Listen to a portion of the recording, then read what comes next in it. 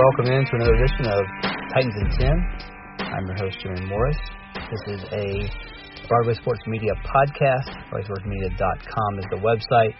You can check that out for all of the best Titans news and analysis on the internet. Sign up for a free trial, see everything that's going on there. I promise you'll want to stick around. This podcast is part of the Home Run Throwback podcast feed. Just subscribe to Home Run Throwback wherever you get your podcast. You get the daily show that I do here a few times a week, and the weekly show that is recorded on Sunday nights with John Glennon and me. So good stuff there. You can follow me on Twitter as well, at JMorrisMCM. All right, so the Titans made quite a few roster moves today. I have to say that roster moves are up this year anyway with all the COVID stuff and just the extra guys that people have on teams. I mean, it's been a big year for roster moves, but the Titans have made more roster moves than any team that has been 7-3 in the history of the league. Because generally, when you have a team that's making as many roster moves, it's either because they're decimated by injuries, which the Titans are, but generally when a team is decimated by injuries, they're not playing well, they're not winning. That's why they're having to make so many roster moves. Or, it's the end of the year and they're trying to find out what they have in younger guys, that type of stuff. But the Titans have just had to make a lot of moves for, various reasons. So they continue to do that. We saw a bunch last week, saw a bunch again today. Today's are better than they have been in some instances. Now, the bad, Jayon Brown goes on IR, but we knew that he had an injury in that game against the Ravens on Sunday. There was a season ender on a dirty block. You shouldn't expect anything else other than that from the Ravens, but anyway, that's not really the point. Jayon Brown, it'll be interesting to see if that's the end of his career with the Titans. He's a free agent at the end of the year, so who knows what's going to happen with him there. But a guy that's been awesome in his time here, and hopefully they'll be able to retain him and bring him back. And then also Ty Sambrailo, he has gone on injured reserve as well. Kuharsky had mentioned early in the week that they feared Sambrailo's injury was season-ending. Apparently it is. Listen, Sambrailo was good enough filling in for Taylor Lewan. He struggled at times, especially on Sunday. But for the most part, we hadn't really noticed him much. Now, we know that, they've had to help him. They've had to do some other things that they obviously didn't have to do for Taylor Lewan, and that hurt the offense to an extent of you didn't have as many guys available on a pass pattern, that type of stuff. So not that this whatever is going to happen from here is going to be any better, right? I mean, I guess Quessenberry is the guy that's up today.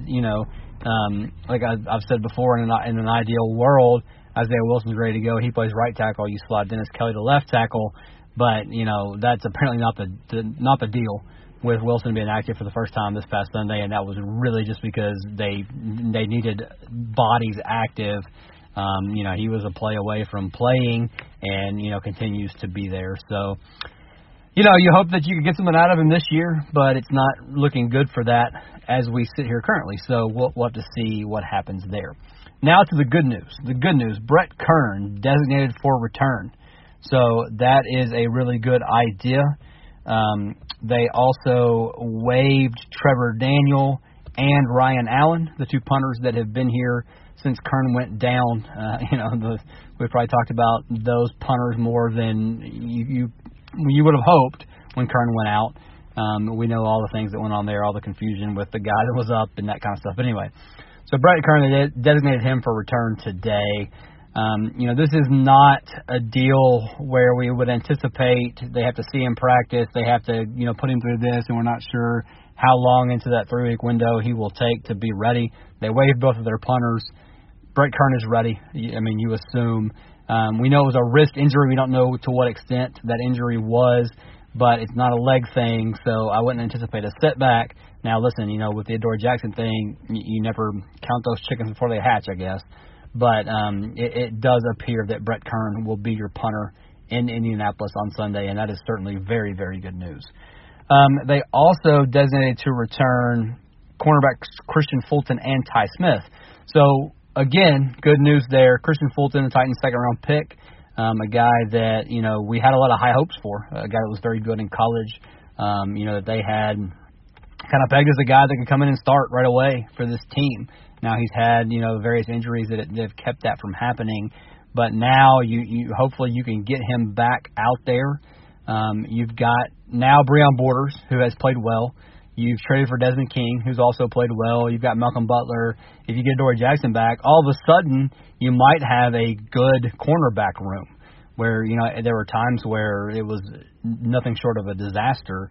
Well, if you get all these guys back, then you can do some good things, and then you probably have some help on special teams as well as far as coverages and that kind of stuff. So, and that can be said for Ty Smith as well. I mean, Ty Smith is a guy that has been okay at times when he's been forced into action. Not a guy you really want to have to count on, but if he can help you in special teams, that's certainly a good thing. And then a couple of other moves that we had talked about a little bit before, but, were now made official. DeShone Kizer was signed to the practice squad with the news last week that the Saints had signed Trevor Siemian. Titans had to bring in somebody, had to have somebody here to be ready in case of injury, COVID, whatever. I don't know the difference between Trevor Siemian and DeShone Kizer. The Titans are pretty much screwed if either one of those guys are forced into action. So you hope it doesn't come to that. The advantage of Trevor Siemian was just the length of time that he'd been with the team. So at least if he had to go in, he would have an understanding of the offense. But again, you're pretty far away, hopefully, from that happening. Logan Woodside would be the guy that would go in if something were to happen to Ryan Tannehill. But, we'll just pray that we don't have to deal with any of this, and Ryan Tannehill takes all the snaps. And then, they continue the shuffling at the kicker position.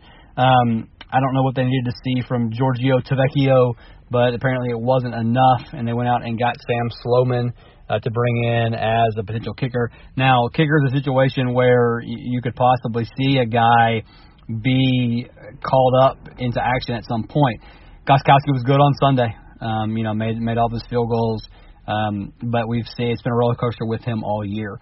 Hopefully now things are settling down for him, but we thought that before, and we've seen him miss kicks. It's been a weird thing. We've talked so much about this, punters and kickers. I mean, it's unbelievable how much time we as Titans fans have spent talking about those positions this year.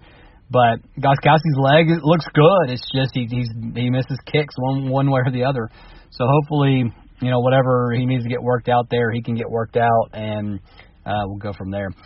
But anyway, so a little bit of good news. And then Darrynton Evans is the other guy that we'll keep an eye on this week. They opened his window for return last week, so I wouldn't be too surprised if we see him activated this week as well. Of course, we get nothing from Vrabel on that, but I would have to think that he's pretty close there because, as we know, if you go into that 3-week window and then you don't get activated, you go on season-ending IR. And while guys have come in and have played well, Jeremy McNichols, Foreman, those guys have played well, they drafted Evans in the 3rd round with an idea of having him to use in this offense, whether it be in the run game or, as a receiver, being able to do different things with him. So I would think they would be, they would be wanting to get him back out there as soon as he's available. So, again, things are at least trending a little bit better on those fronts. So we'll keep an eye on that as the week goes along. And then the last thing, this Colts game coming up. I mean, obviously it's the game for the AFC South. The Titans are going to have to win this game to win the AFC South. And, we were all cheering for the Packers to beat the Colts on Sunday, but really it doesn't matter. The Titans have got to beat the Colts. You've got to at least have a split with the Colts so that if you finish with the same record, then you get into other tiebreakers, you have a chance to win.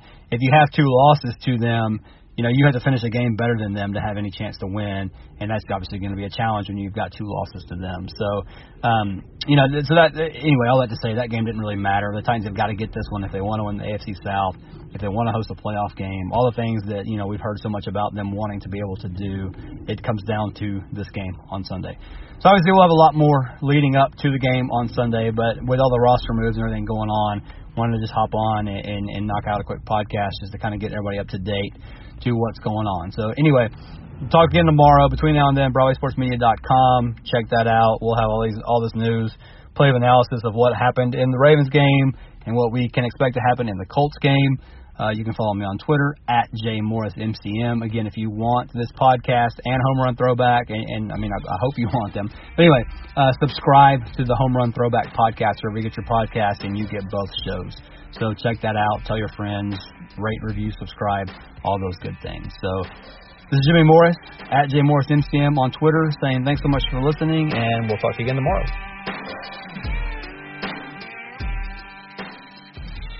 Brought to you by Broadway Sports Media.